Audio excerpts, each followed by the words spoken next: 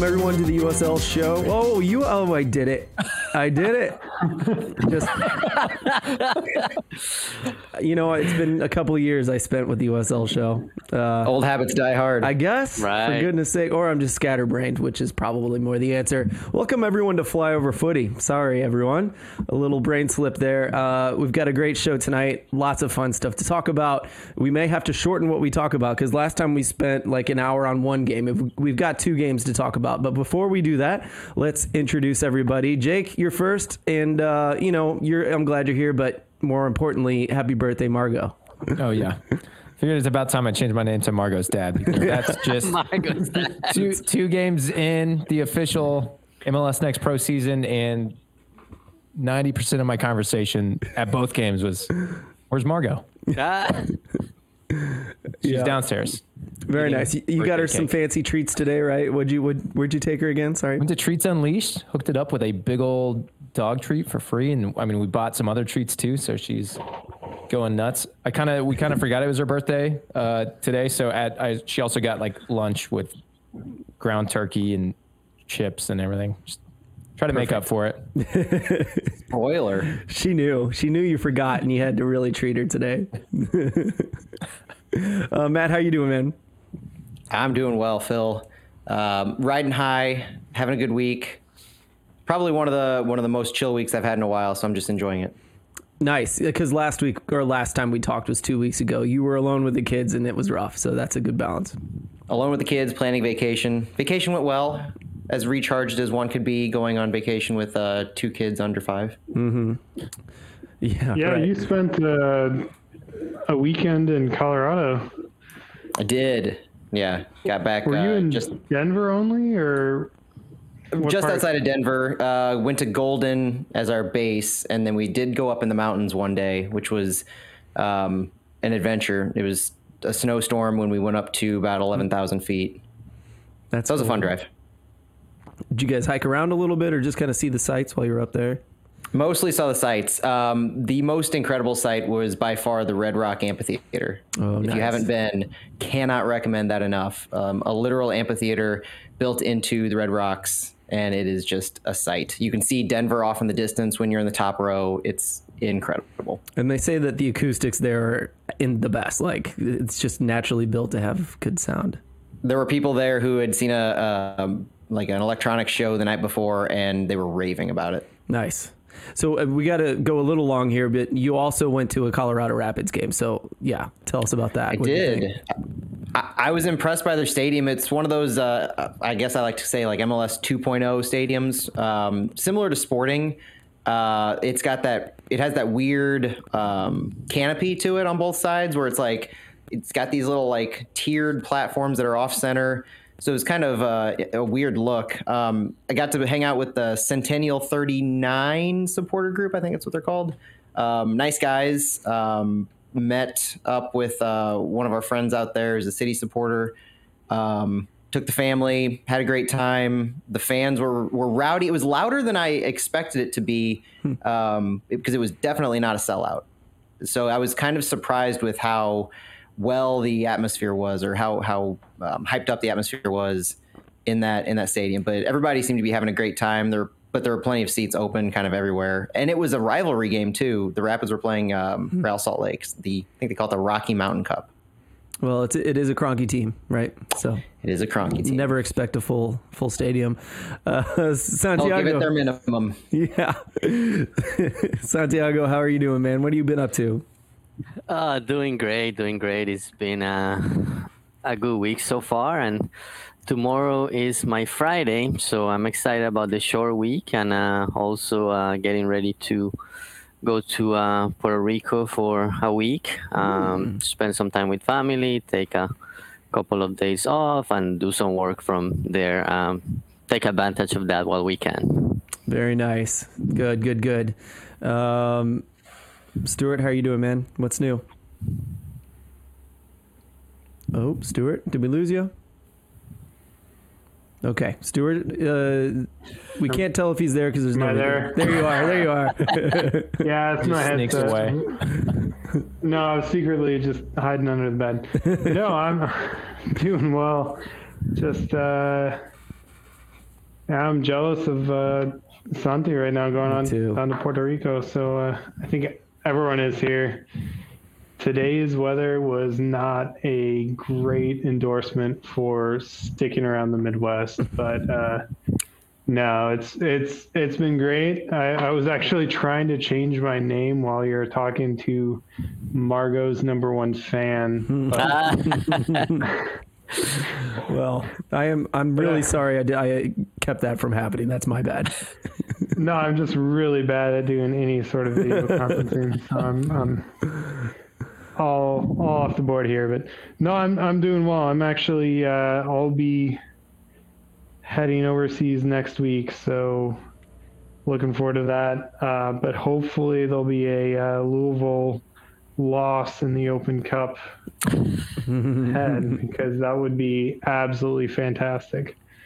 It really would. I am sorry that I found out, because I actually got to watch half that game we're about to talk about at the Dam with you, and you were worried that Fulham might move the game you were planning on watching, and they absolutely did that to you. Yeah, no. So that's absolutely one of the things that at least MLS and American sports do way better than specifically English sports broadcasters are. In England, you have it's supposed to be 8-week notice, but for some games you can give 6 or 4-week notice on moving games.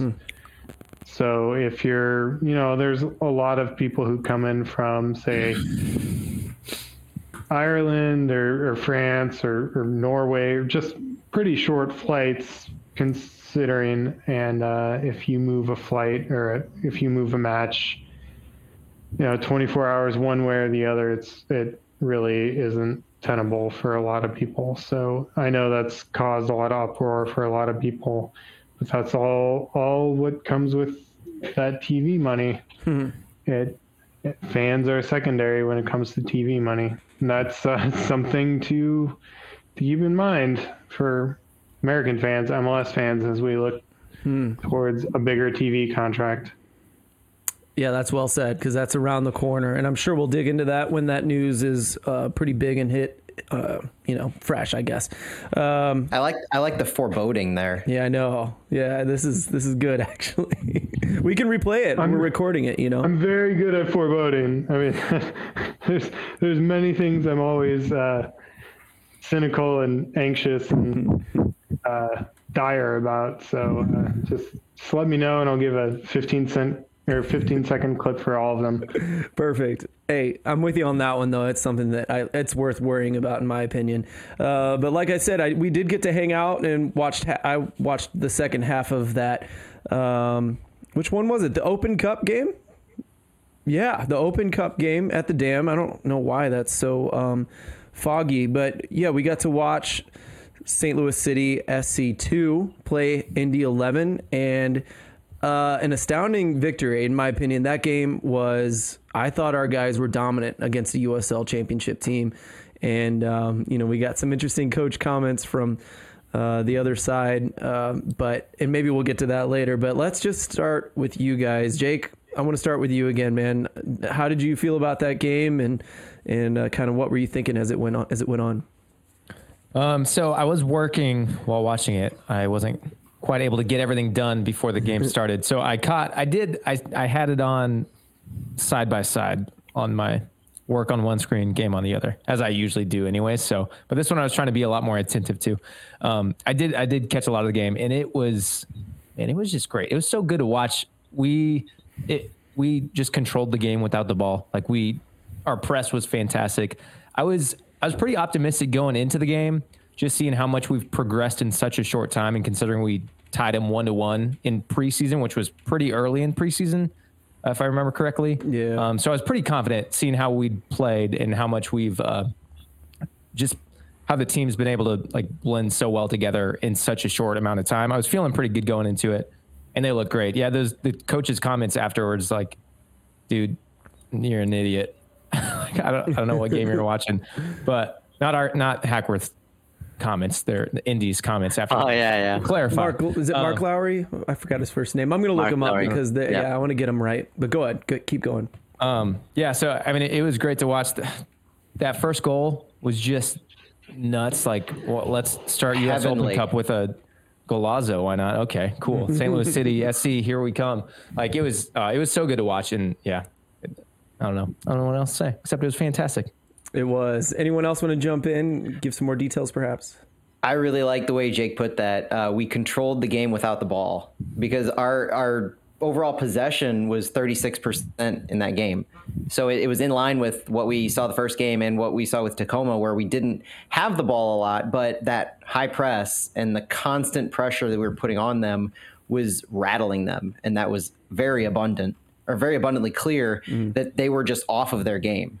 And I don't know what their game looks like typically, but I can't imagine that was by design for them at all. The first goal was because of the pressure we were putting on them. They played it from a goal kick, and they couldn't figure out what to do with the ball in their end until they tried to clear it. It made it maybe halfway towards midfield, and then Yarrow just, what an unbelievable touch in the air. The ball didn't even hit the ground, just an unbelievable touch for a cross that Ezra played on a one bounce and then an immediate, like, just golazo on the back of the net. It was amazing. And that was, if they weren't off their game then, they were off their game at that point for the rest of the game. And that set the tone because it was early, like an 18-minute goal. So they just never seemed to be able to recover enough to put up much of a threat. Agree. Stuart, Santiago, what do you guys think about the game?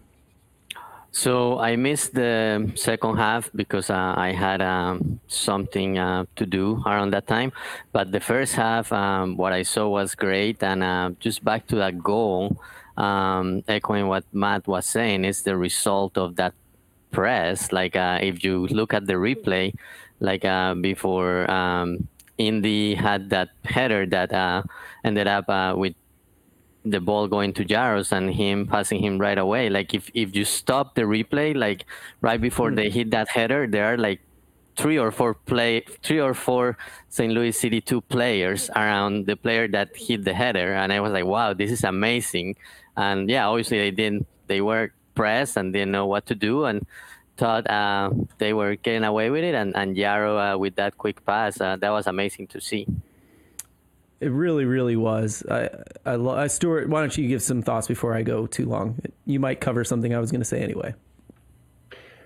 Oh, I don't know about that, but it was just fun going to the Amsterdam and seeing a few people there who I don't know. And it part of the St. Louis City experience that's fun is seeing non-St. Louis FC fans, or I don't know if I'm wording that right, but just new fans experiencing the team in a way that I haven't seen before. So at the Amsterdam, there were probably 10, 12 fans that never seen, never known, but they were very into the game. And unfortunately, the TVs were off on their timing. So the feeds were a little bit off, which kind of ruins the magic slightly. But Ryan, Pulliam, and I moved over to the most updated feed to watch the Ezra Armstrong goal, and that was just an absolutely amazing goal. And it didn't really seem like a game that was ever really in doubt, or a game that should ever be in doubt, if that makes sense. If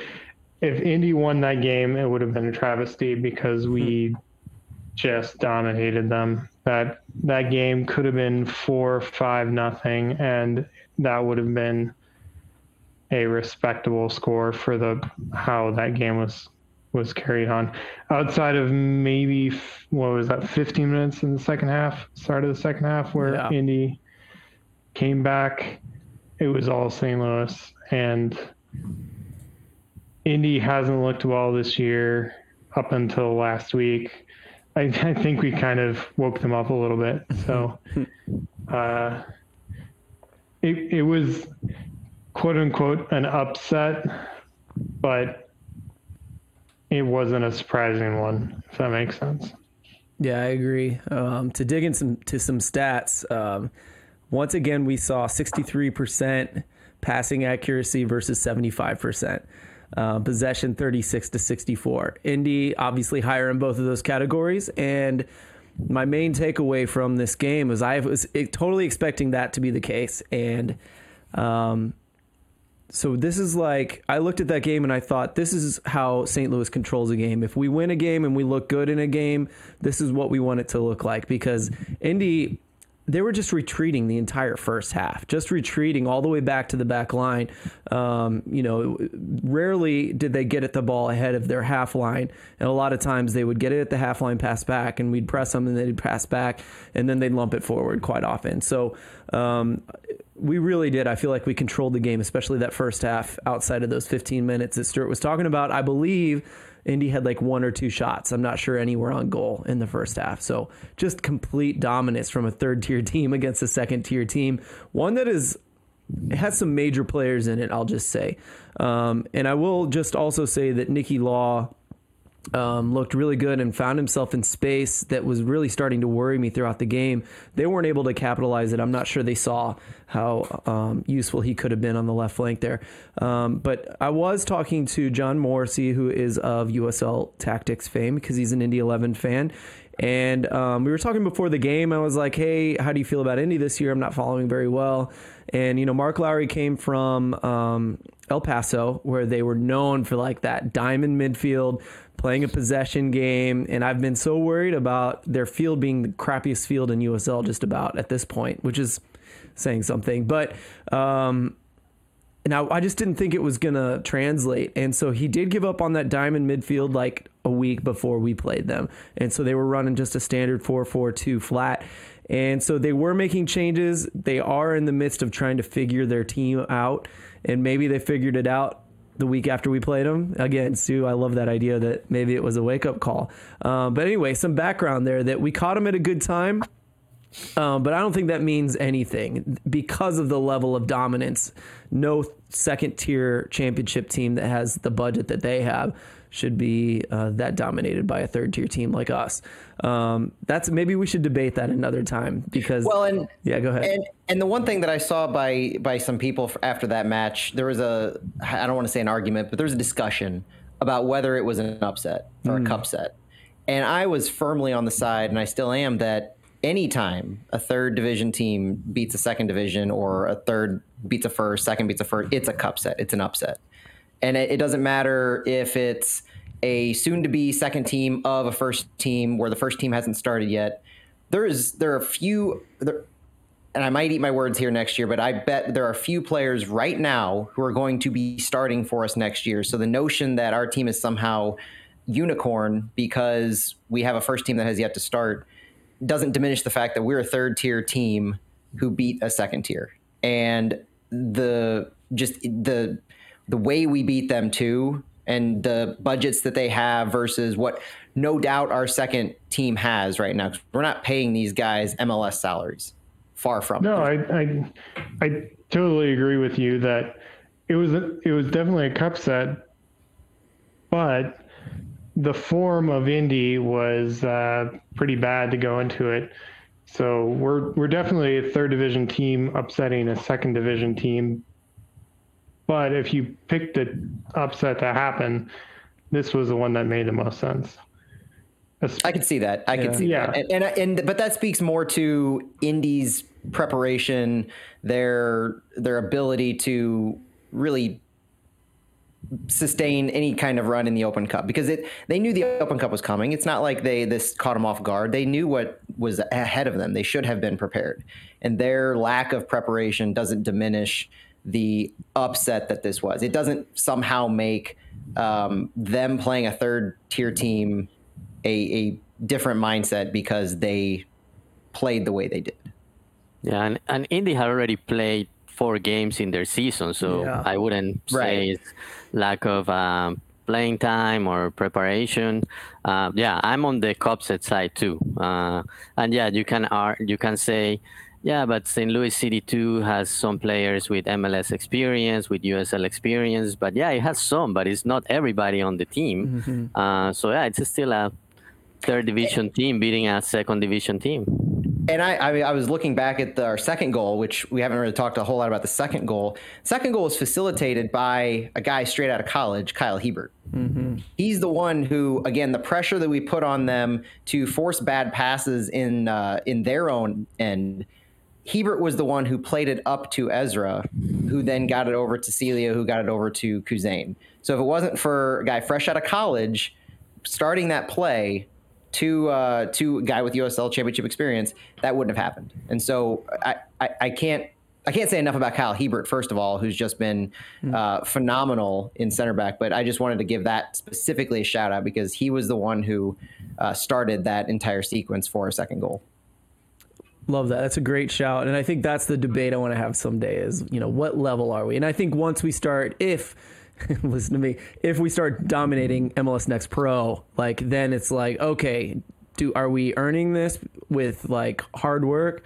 Are players, better than we think they are? Or are they well scouted? Are they college guys that would play in championship? It'd be fun to talk about that. We won't do it today. But the other thing I wanted to say about that was that I thought that John said that he was worried about the game, right? So that kind of speaks to what Stu was saying, that if you were to pick a cup set, this was kind of one of the top ones you could pick. But I also thought that if we got an early goal, that we'd have a really good chance. And so that happened, thank goodness, with Armstrong. And Matt, I'm glad you mentioned that other goal because that was a good breakdown of that. Not Kuzain's only chance that day. So it's nice that he got to finish that one off. He did a great job with that. But I do want to mention these Mark Lowry tweets, and then I'll give you guys a chance to talk about it. So with a short turn, he says, we prepared the team to win. The reason we didn't wasn't because we didn't get enough shots or moments to score. By the way, so we only saw, and I'm glad I didn't tweet this stuff out. I wanted to talk, and when I talk, I get myself into trouble, and I'm glad I didn't because Mark Lowry put up 4 or 5 tweets that make more sense, but he was a boomer about it, and he didn't thread them. So it was easy to see one clip and say that, boy, that was a terrible quote. Why would you post that? So yeah, here's the first one. He said, we created enough problems to score and it just didn't go our way, which yes, if you look at the final stats, if you ignore that first half, he's absolutely right. The creation was really similar by the end of the game as far as shots and stuff like that. He says in many ways it was the best we've been on the ball between the boxes, and this stat shows this. The plan we had to break the Astel press worked well. The players moved the ball well and controlled the game in large parts. I think we can all disagree with that, right? Especially the first half was so bad. And maybe I'm focusing on the first half, but it felt like we were in control most of the game. Let me read the last two, and then I think we'll open up to comment here. It wasn't for lack of effort or desire. We won the duels, the second ball battles, and showed aggression in those moments. This is something the guys have done very well. It doesn't matter. I'm not trying to shout this guy out. I just read that and I was like, man, it doesn't make sense to me, but maybe if we were to watch the second half again, maybe it would look a lot better for them. And I guess if we consider that second game, are we a first half team? I don't know. Preseason, not necessarily so.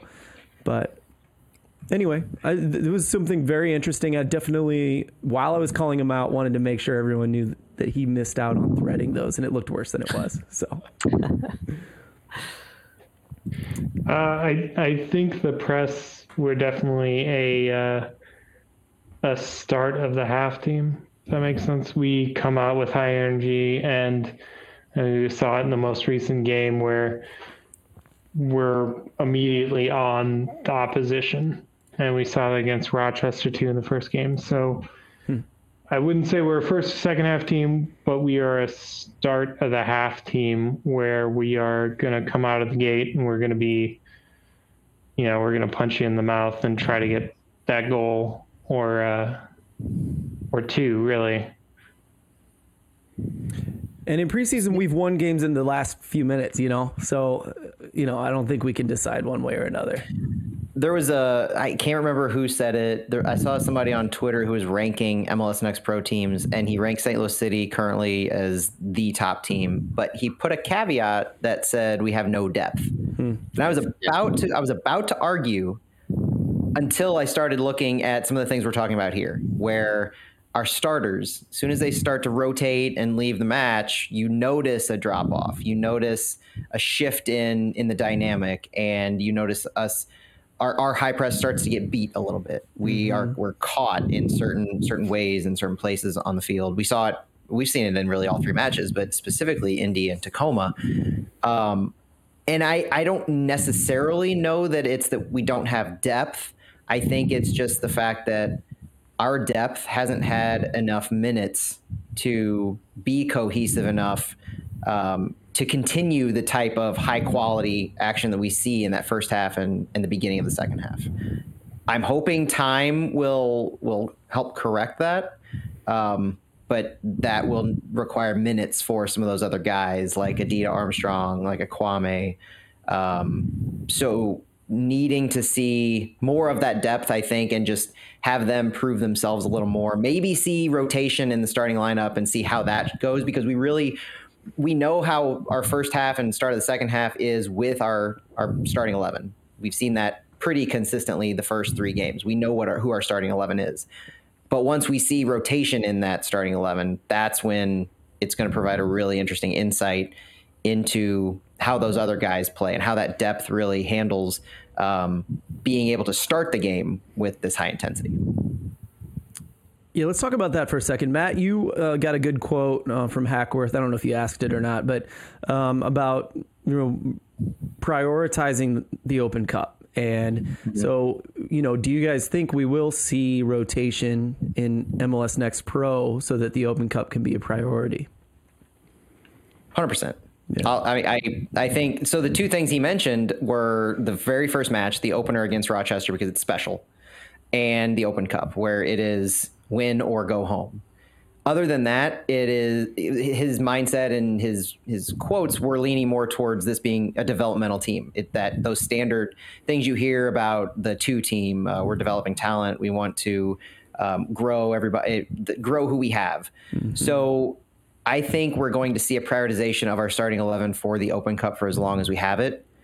I would not be surprised at all to see significant rotation against Sporting KC 2. Meaning maybe 4 or 5 different guys. Mm-hmm. Now, I don't want to go too off topic, but we've got our GA Cup U17s down in Texas, so I don't know how available guys like Mayer or Vollmer or those Ferguson and them are going to be. But we do have some pro players who haven't seen a whole lot of time. The Gibbs or Carson Gibbs, Jack Wagner, those kind of guys. So I wouldn't be surprised to see some of those just so we can stay fresh and keep the starting 11 we've been seeing more or less for Louisville. Yeah. And Ezra Armstrong is going to be back for that match. Mm-hmm. Right.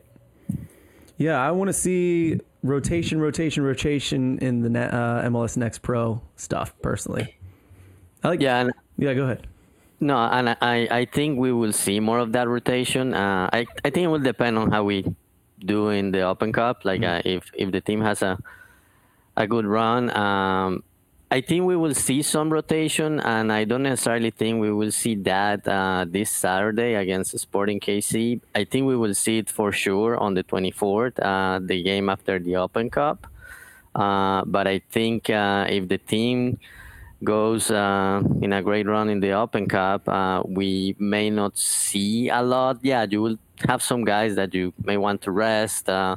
But I think after the Open Cup, depending on how long this run goes, we will see more rotation and kind of be back to that development team and trying to give more minutes to some of the younger players. Although the other thing to keep in mind is around July, a lot of these guys that the team already signed for MLS are supposed to join the team. So it will be interesting to see what the core group will be around that time and how the team rotates the players. Yeah, well, it's yeah. They've got a balancing act. They gotta go through, and it's almost good that we have lots of games. You know, like if we have more Open Cup games, if we have lots of Academy games, it's nice that there's a way to spread those minutes and not make those U23 type players feel, you know, totally rejected when those massive pros come in. So I think about that a lot. It'd be hard to watch, you know, Doling get less minutes all of a sudden when he's been such a workhorse, you know. I have other thoughts on all that stuff, but I think we're going to cover that kind of stuff other days. So I want to move on to the next game. Back to MLS Next Pro competition. 4-3 win for St. Louis City 2. Roller coaster, right? An own goal from Yarrow, and then we go on a run, and then we give up 2 to keep it close at the end. Heavy rotation, we have to say, now that we've just talked about rotation. So I missed the own goal. Matt, do you want to walk us through what happened there? Because I'm not even sure, to be honest. Yeah, so it was Tacoma had us deep in our own end. Hebert was defending a player on our left side, and their attacking player tried to make a cross on the ground. Yarrow intercepted it right in front of goal, and he slid back towards the goal to kick the ball and just put it in the net. I guess he was trying to clear it in the air or to the sides, but his positioning was in the middle of the penalty box. And so when he dove foot first to the goal and just put the ball in as the ball was coming from our own left side. Definitely a miscue. It was bad positioning to make that kind of move, I thought. I can see what he was trying to do in clearing the ball, because that ball was in a dangerous spot, and there was an attacking player right on his other side. So I think he was in a position where that was his probably only play on the ball, and so he took it, and it just was unfortunate how it played out. Yeah. We should give this team credit. I'm going to get my big thing out of the way, so and then leave the rest to you guys. But I was worried about this Tacoma team just because a lot of these players are like major USL Championship players. Josh Atencio has like 1,500 minutes in MLS, and he's shown quality as both a center back and a defensive mid. They did switch. I had to miss this one from going out of town, but I watched the stream, and they mentioned how they lost their right back, so they played in a 3-back system. And I was going to give them credit for that, and maybe that's why they lost, but I thought about it. They used to play 3-back systems all the time, and Josh Atencio is like known for being that third center back, so it's not that big a deal. But Danny Leyva, a big youth national team player, played a ton with the championship team when they were in USL Championship, has a lot of MLS minutes. The AOC of soccer got 3 games with the MLS team and has tons of USL Championship minutes. Same for Marlon Vargas, tons of USL Championship minutes. These guys are used to playing against adults. This wasn't a big deal for them. So I was worried about this, and when that first goal went in, you know, I was trying to pull my stream up. I missed it, and I started to get worried until Akil Watts had a banger of a goal, which was incredible. Santiago, I know you saw that, so do you want to kind of describe that one? Yeah, no, so it was, and we were talking offline and also at the beginning about Doling. Like, he held the ball and made a great play and got some space and passed it to Akil Watts, and Akil Watts was also able to get some space, and then he hit that banger from outside the box for the tie, which it was great because the team after that unfortunate own goal reacted quickly, and it was like okay, our captain had like an unfortunate play. We're gonna back him up and turn this game around right away. So that was great to see. I really like the attitude the team had right after the goal. And as you were saying, Phil, I was a little worried too, because this Tacoma Defiance team had some players with MLS experience. I wasn't sure how many of them they were going to have at the game. And even Coach Hakwar was also saying the same, like the couple of days before the game at the press conference. He was like, well, because somebody asked him, like, what do you know about Tacoma? And he was like, well, the first 2 games they had some of their MLS players, but it's hard to know if they're gonna bring some of them because they have an MLS game this week, and then they are playing in CONCACAF Champions League midweek. So it's hard to know. So I wasn't sure if they were gonna have a lot of them, but yeah, 5 of the starters had MLS experience, and like the first, even before the goal, like Tacoma had a chance that their striker wasn't able to put away. So even leading to the goal, I was like, wow, this Tacoma team is showing good things. It's a good team, so it's gonna be a battle. But I really like how the team reacted and was able to turn things around. Yeah, obviously some things at the end. Yeah, you put yourself in that position where you can have rotation and give minutes to other players, but obviously things didn't go the right way, and we finished with 2 goals for Tacoma and made it closer. But no, great reaction from the team. I really like that first goal. Well, and the comment about Hackworth not really being sure who Tacoma was going to throw at us, it kind of made me wonder if that's why we didn't start flat-footed necessarily, but why Tacoma was able to kind of get those early opportunities and get that goal in, and put themselves in the position to have that goal go in early. There seemed to be a lot of uncertainty in that regard. So I wonder, we came out with our own game plan that was pretty consistent, but you always wonder how the game plan is going to be for the opponents. And if you don't know, that kind of immediately led me to think that there were some ways that Tacoma was coming out at us that we maybe not were expecting because of that specific rotation that they put in. Yeah, I think all those things are definitely true.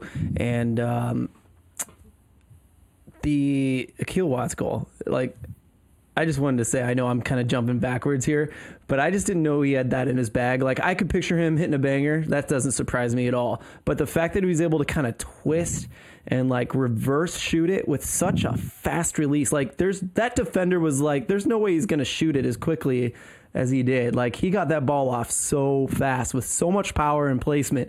The placement, like, was that luck, or can he just do that regularly? I'm excited to see that in the future. Who knows? But well, man, and in our system, I think in our system, he's going to be afforded that opportunity when he's on the field, because he was a left back who was in almost a number 9 position to score that goal. And the way that play kind of unfolded with AJ getting the ball, playing it so high up to Doling, drawing 2 defenders over to him, and just kind of finding Akil who is cutting over to the middle. I think that is a very abnormal opportunity for a left back to find themselves in. And I'm excited to see more of that, because you know that our central defenders and our center backs are going to be in positions that let him make those kinds of runs. Yeah, and he does. He sneaks his way up when he plays fullback, especially. So that's fun to watch. And he can be so responsible too. Again, right back, left back. Hey, Margot. The lady of the hour. You made it. Stu, I see you you finally were able to change it. So you are now Margot's #1 fan. I'm proud of you, bud. Yeah, sorry, Jake. I'm Margot's #1 fan. I mean, you might have some competition there with some other people. Yeah. Yeah, you're gonna have to fight some people on Twitter for that one.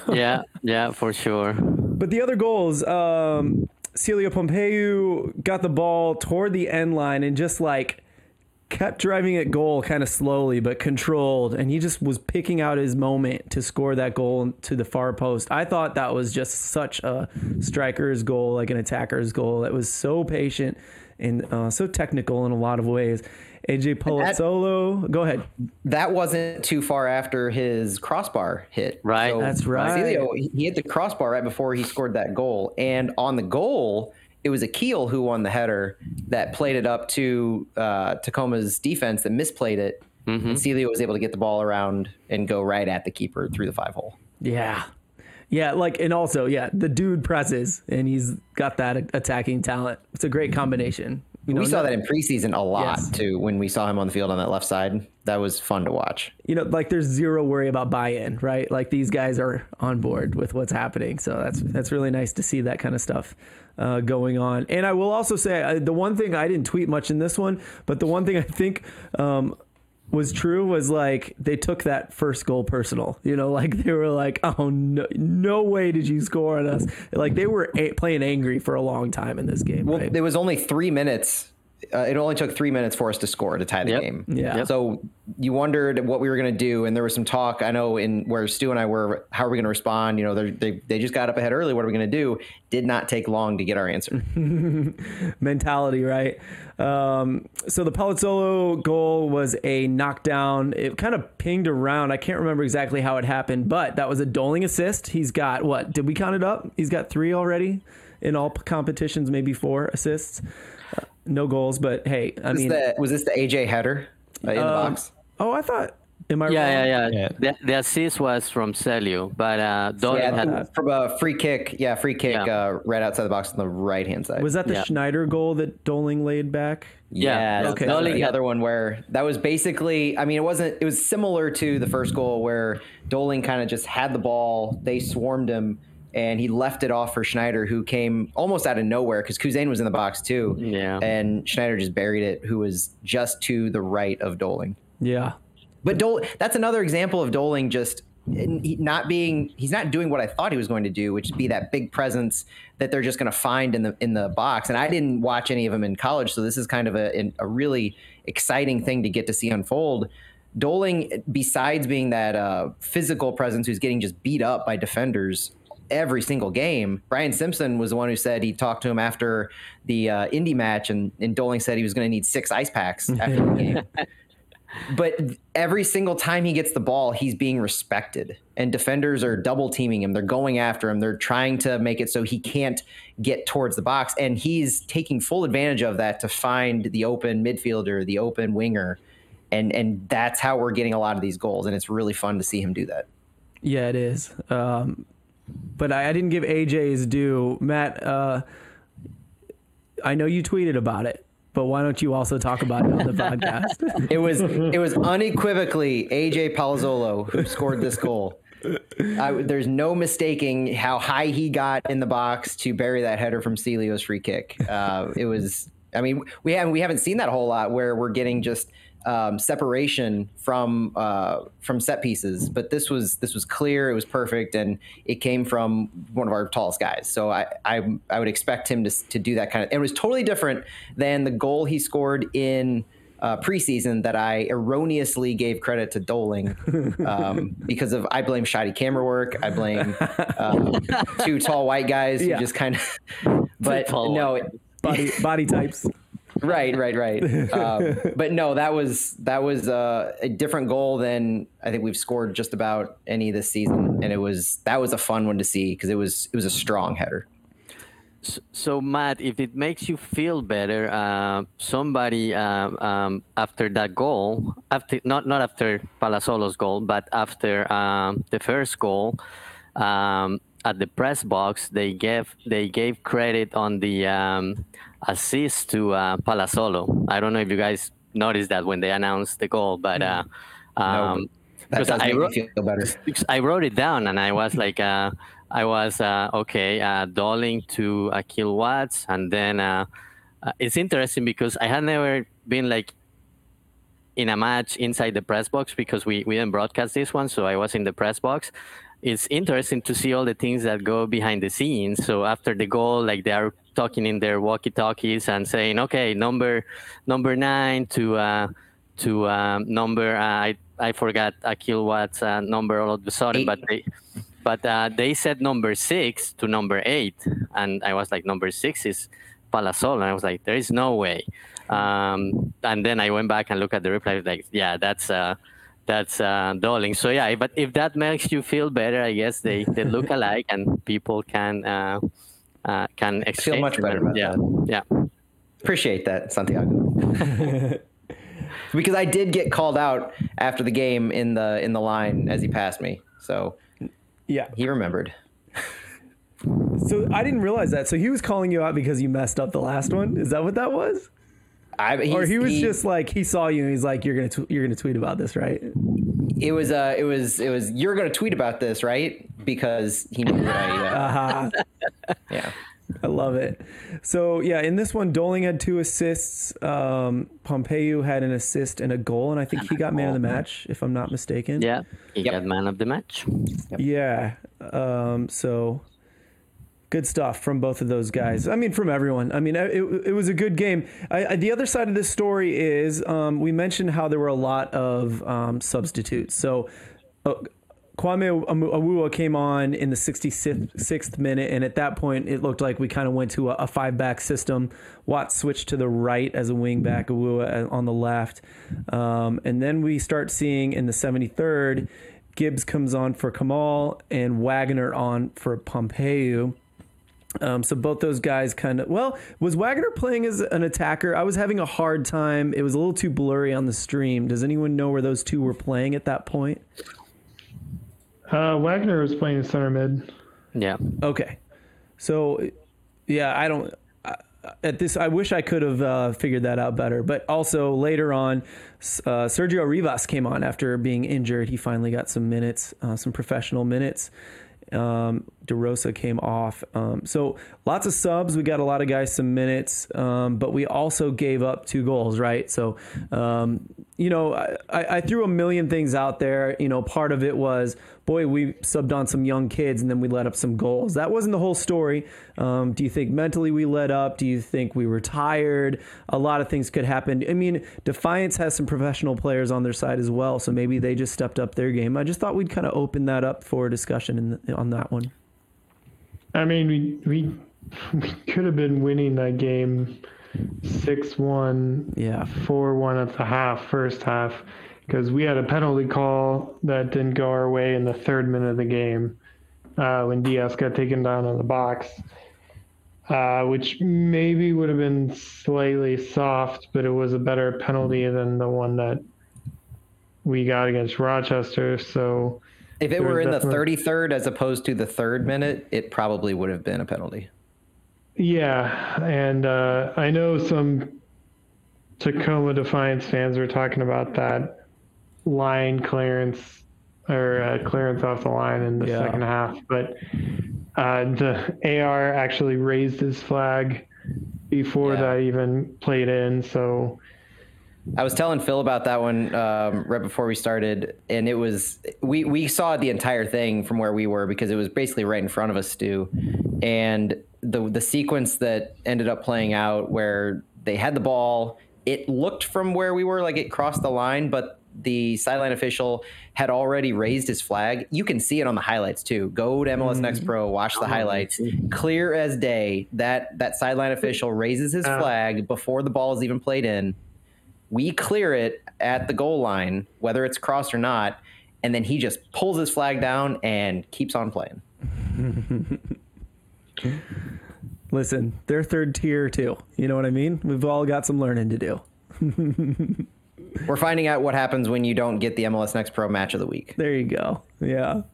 So I watched the stream too as an aside, and the camera work was fine. The audio was in and out the whole time, like someone had a bad cable. So, whatever on that one. But I thought the commentator was good. It was one guy, but still, we've seen some multiple bad guys in one in one match in USL Championship. So, they're doing fine for MLS Next Pro. I think we should be happy with what we're getting in that regard, except we do want replays. We're not going to forget it. So, any other thoughts about the game before we move on? Well, we've got a couple other topics. So on those last 2 goals, in the heat of the moment, when we were in the stadium watching it play out and getting a little antsy as they scored the 2nd goal, I remember vividly thinking we're having some defensive lapses. And it seemed like we're just, whether it's, like I was saying earlier, whether it was guys we rotated in who aren't as familiar with playing with everybody else, and they're just not as, obviously they're not as sharp because they haven't been in the game the entire time. But Wagner's first minutes were on Sunday. Rivas hadn't played.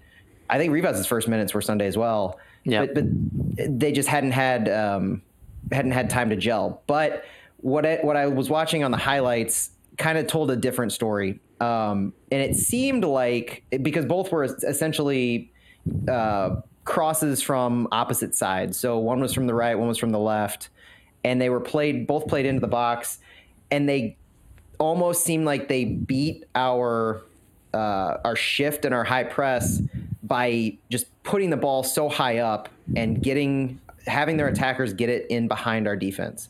So the second to last goal, it seemed like they had a set piece from the right side outside the box.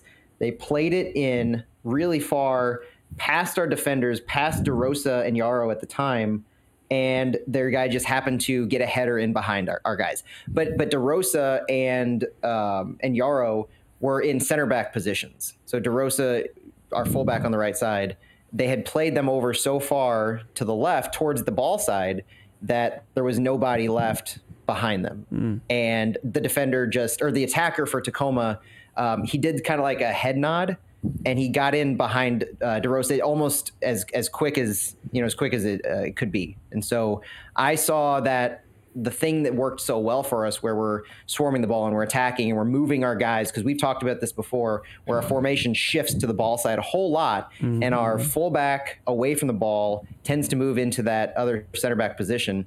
That got us burned. And I'd kind of, in thinking about it, been waiting for this to happen, because that's the concern. When you're putting that much pressure on the ball side, you have to make sure that nobody's going back door. And that's what happened on that second to last goal. And then on the actual last goal, it was kind of the mirror of that, where the ball was from the left side, it was played in. And this is the one that I think we thought was the big defensive lapse. But in the replay, it looked like Walker went up for the ball. And I don't know if it should have been a foul, but Walker went up for the ball, had a 50-50 against the defender, and went down. And when he went down, the ball was played over again behind our defenders to our far left side. And it was an easy pass in behind Walker to an attacker that scored, and since Walker was still down. So I don't know if a foul should have been called, but I know that Walker went up, and then he collided with a defender, went down, and then they got it in. So defensive lapse in the sense that we were kind of shaken without a keeper in position, but it was also a time where the player who made the assist for Tacoma was in behind our defense on the opposite side that we were attacking the ball from. Yeah, I think that a lot. You painted a wonderful picture there, Matt, of how that went down. And every time I see like two guys go over and then another guy cheat in a little more, and then the next pass happens and you see two more guys go in, and it's like we're like losing more and more players on the weak side, right? And I'm like start to worry, but it works so well that usually almost every time that gamble pays off. And that's why this press system is the way it is.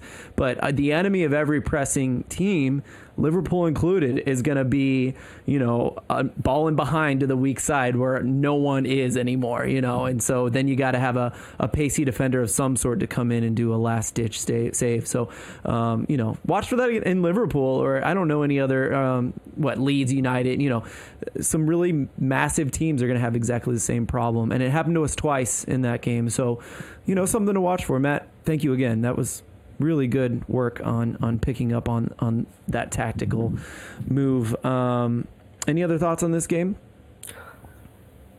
Yeah, go ahead. No, go ahead, Jake. I was just going to say, this might be real quick. I love Max Schneider.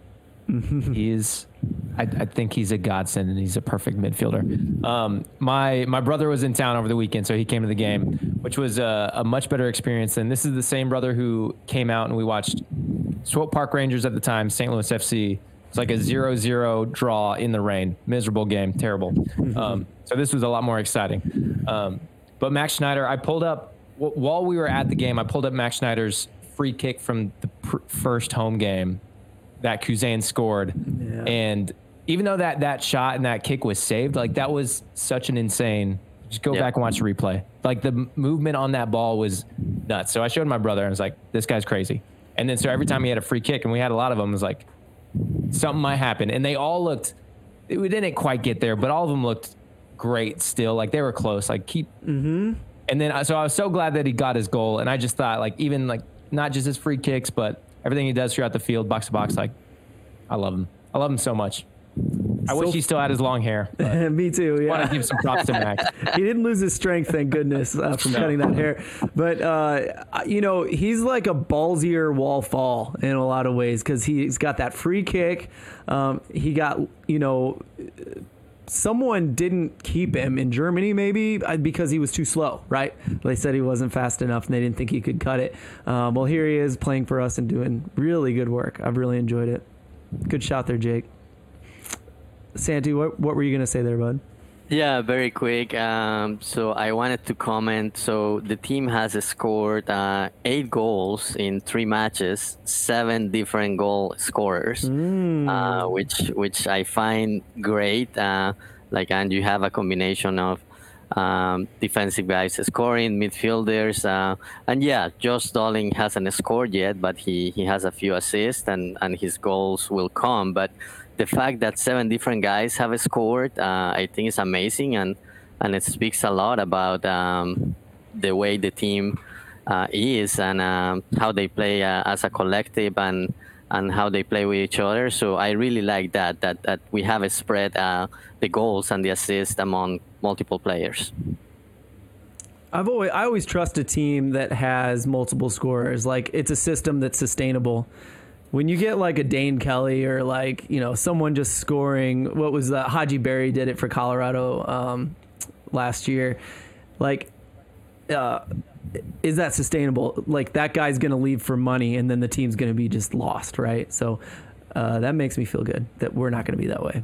Okay, I've got a trivia for you based on that one that I just put together. Mm-hmm. All right, so we have 4 players who have started for us that have not scored a goal. Who are they? Not counting the keeper.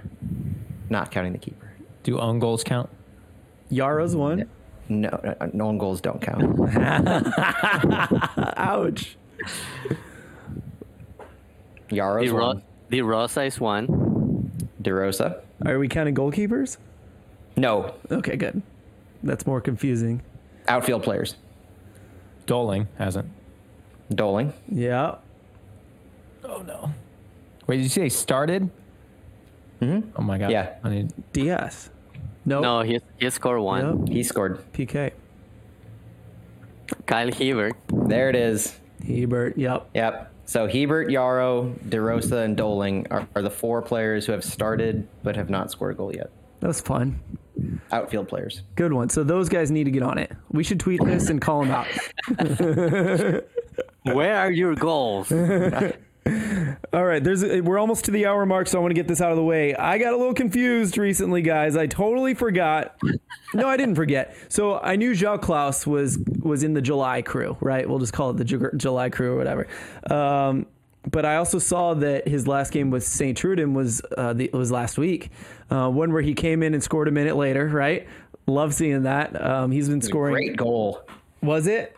It was a great goal. Yeah, there's a video that's circulating. It's on his Twitter. I think STL FanVan retweeted it. He found himself in a perfect position. Ball was on the right side. They had like a little cross from the right to the center, and he was charging from the left corner of the penalty box and he like jumped up in the air, right-footed, and just buried it. Nice. Perfect positioning. Love it.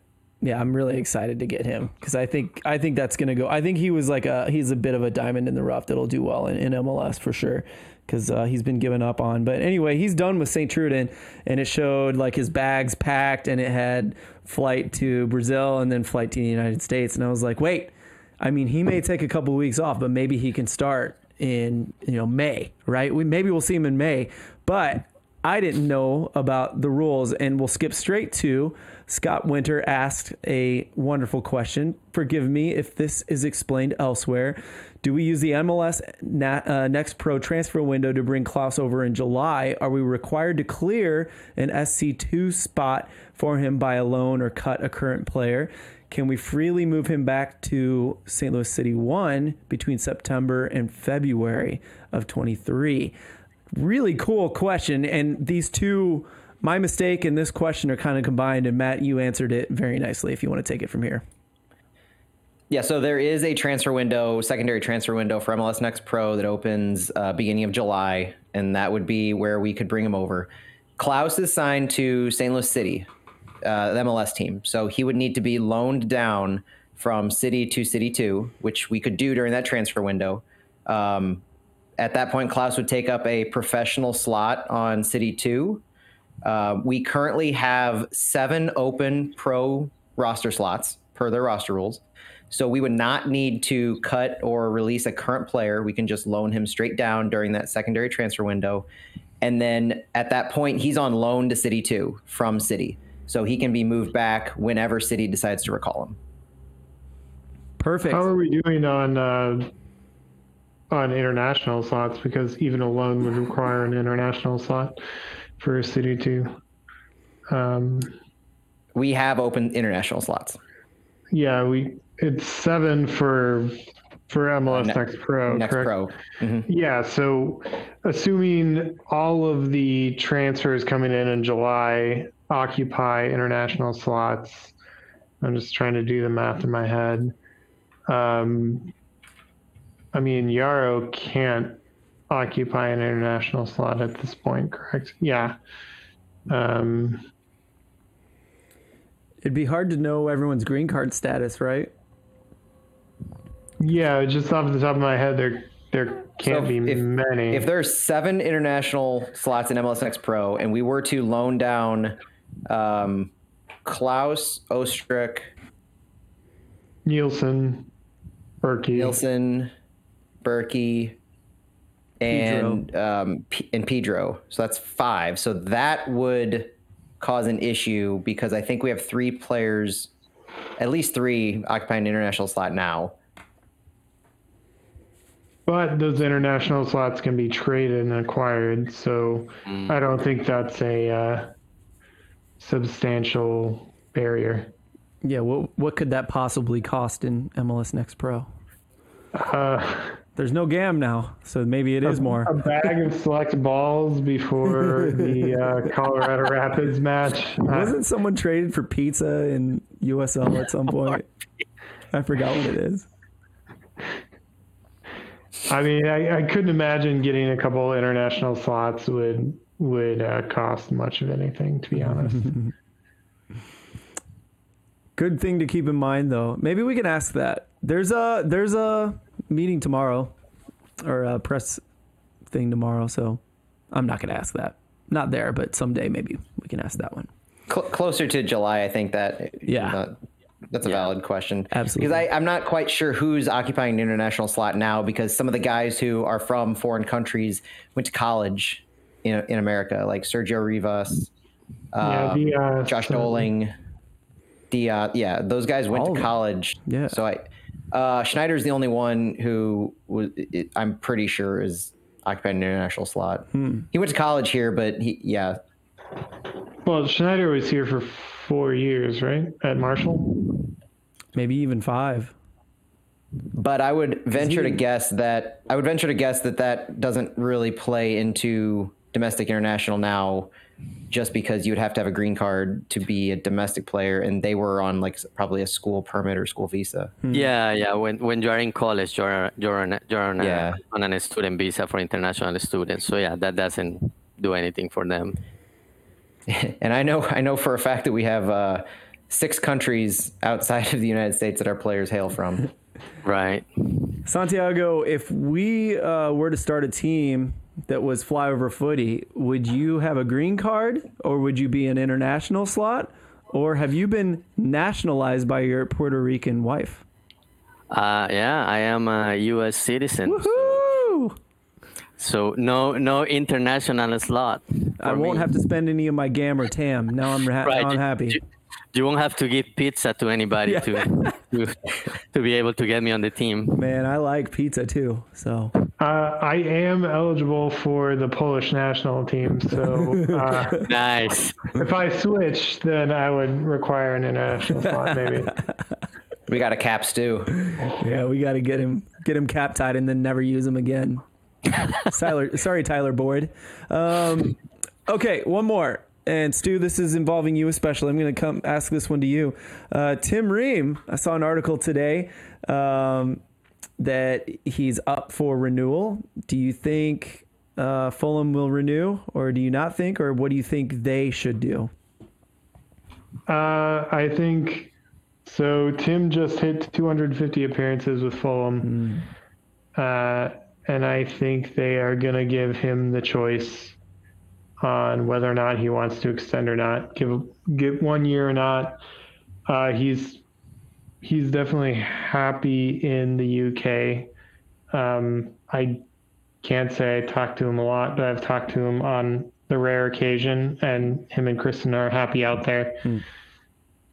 So, yeah, they'll give him the choice. I could see him sticking around a year as a Fulham guy. I hope he sticks around a year and just is a bench presence.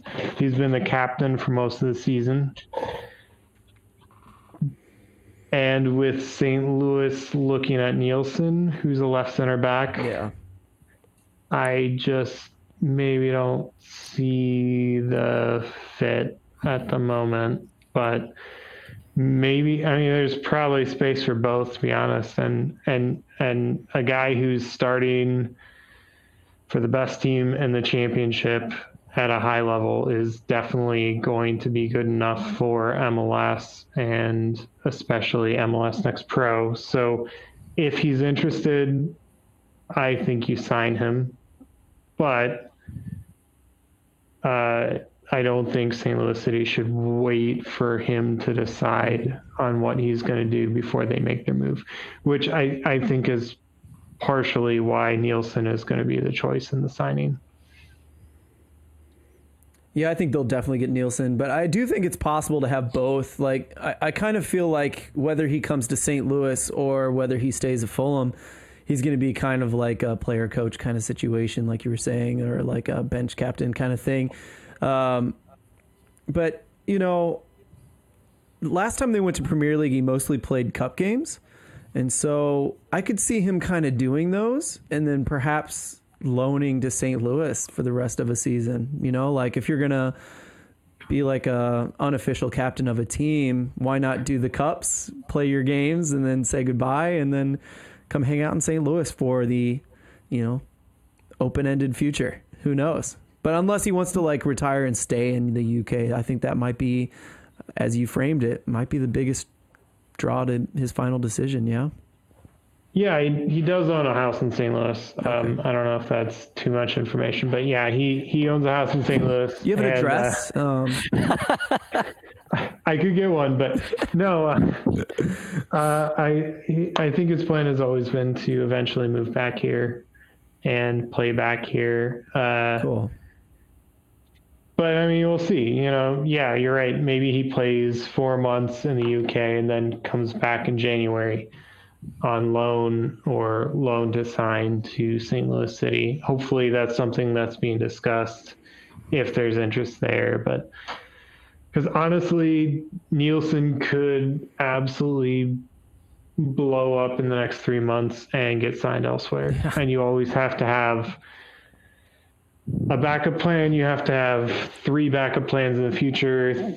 Think 3 windows in the future if you're, a sporting director. And I think Lutz knows that more than anyone else. So we'll see how that goes. It's kind of reminiscent of the what happened with Charlotte right before the season started, where their second ever signed player, that Australian national, I think attacking midfielder, ended up being sold for a hefty profit to, I think it was Middlesbrough. And they were kind of caught flat-footed for a little bit. Yeah. They seem to have gotten their footing, but it goes to show that you have to be prepared for that kind of thing, especially for a player of the caliber that we seem to be going for internationally. Yeah. The loan to sign deal would be interesting, because that would be like, you're thinking essentially Ream could come over here next January, be ready for the start of the MLS season, but then his time at Fulham would then be done, right? Because if he's not gonna if he's going to be loaned for the rest of the Premier League season, assumedly the Premier League season, and then stay with MLS in St. Louis for the remainder of our season, even through the summer, that would put him into the next season. So do you think that if he Fulham has a lot of financial fair play stuff is really complicated, and the way they kind of mess with how contract money moves from window to window. I could see that working because I know they work, and especially a team like Fulham that on paper has a lot of money, but when they have to work within the financial fair play rules, kind of have to work some magic. So that's why a guy like Harry Wilson is a Fulham player, but he's technically a loan until this summer when he signed for $12 million. Or they extend a guy like Alfie Mawson, who basically is only getting extended for a year, so his original transfer fee is spread out an extra year for the books. So it hits differently, and they don't get in trouble on that. I'm not an expert on that, but I could see something like that. But ultimately, I do think Ream will have the choice, at least with Fulham, if he wants to stay or go. And I don't know if he's made that choice yet, to be honest. And I think he's probably focused on promotion, which is going to happen in the next couple of weeks, and then he'll probably figure it out. But I don't know. I might see him in a couple of weeks, and if I do, I might ask.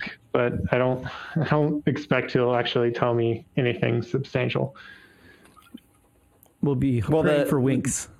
And the one other thing is, just looking at Transfermarkt, it does seem like he would not be a DP level player if he came here, or even a TAM level player. So there would be flexibility on City's side for that too.